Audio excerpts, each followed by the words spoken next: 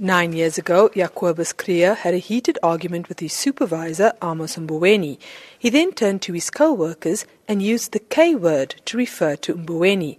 This was not the first time, and Kriel admitted to having made the utterances at his disciplinary hearing.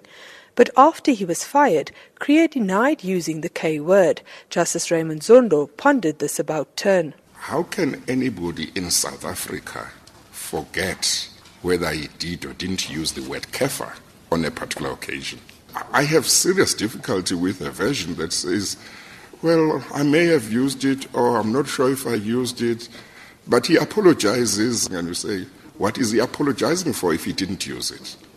Those were the questions that were running through my mind as to the honesty of this employee. SARS says this demonstrates a lack of remorse. Their lawyer, Timothy Brainders. And so what he's left with is an insult, an egregious insult of his supervisor, where the employer says, well, how can we take somebody back who is guilty of such an egregious insult?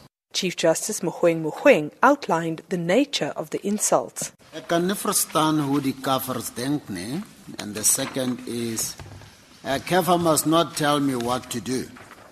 Now, that doesn't seem to be confined to Mr. Mboweni.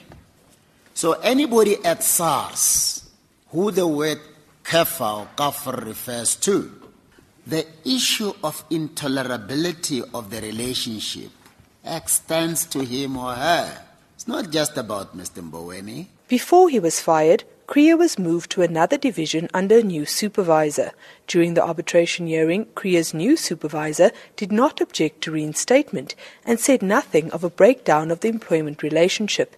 But SARS insists that the opinion of the new supervisor is neither here nor there. Even if the human resources official did not utter the words, it is intolerable, the facts that he places before the arbitrator are such that we submit the only reasonable inference, the only plausible inference to be drawn is this is intolerable.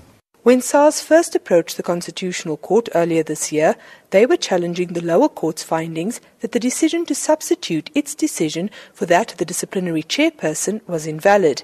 They have since abandoned this argument, asking instead for the Constitutional Court to review the CCMA arbitrator's decision to reinstate.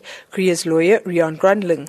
So there is actually nothing before you that you can grant leave to appeal on.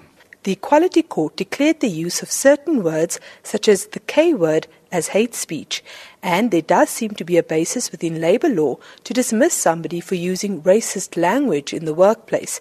But Grundling says it should depend on the circumstances of each matter. If the use of certain words were per se to lead to dismissal, any disciplinary proceedings would be a sham and a farce.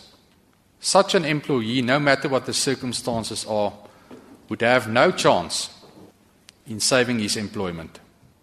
SARS now accepts that the way it fired Kriel was wrong.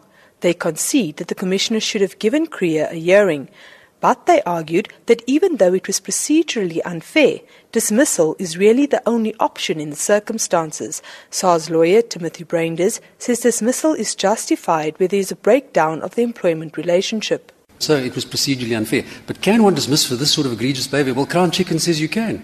The LAC said, of course you can. That the conduct is so egregious that it does fall within one of the exceptions. And the moment it does that, no matter how substantively unfair a dismissal is, arbitrators shouldn't reinstate. SARS says it's willing to pay out compensation in the amount of 6 months' wages. The Constitutional Court has reserved judgment. I'm Candice Nolan in Johannesburg.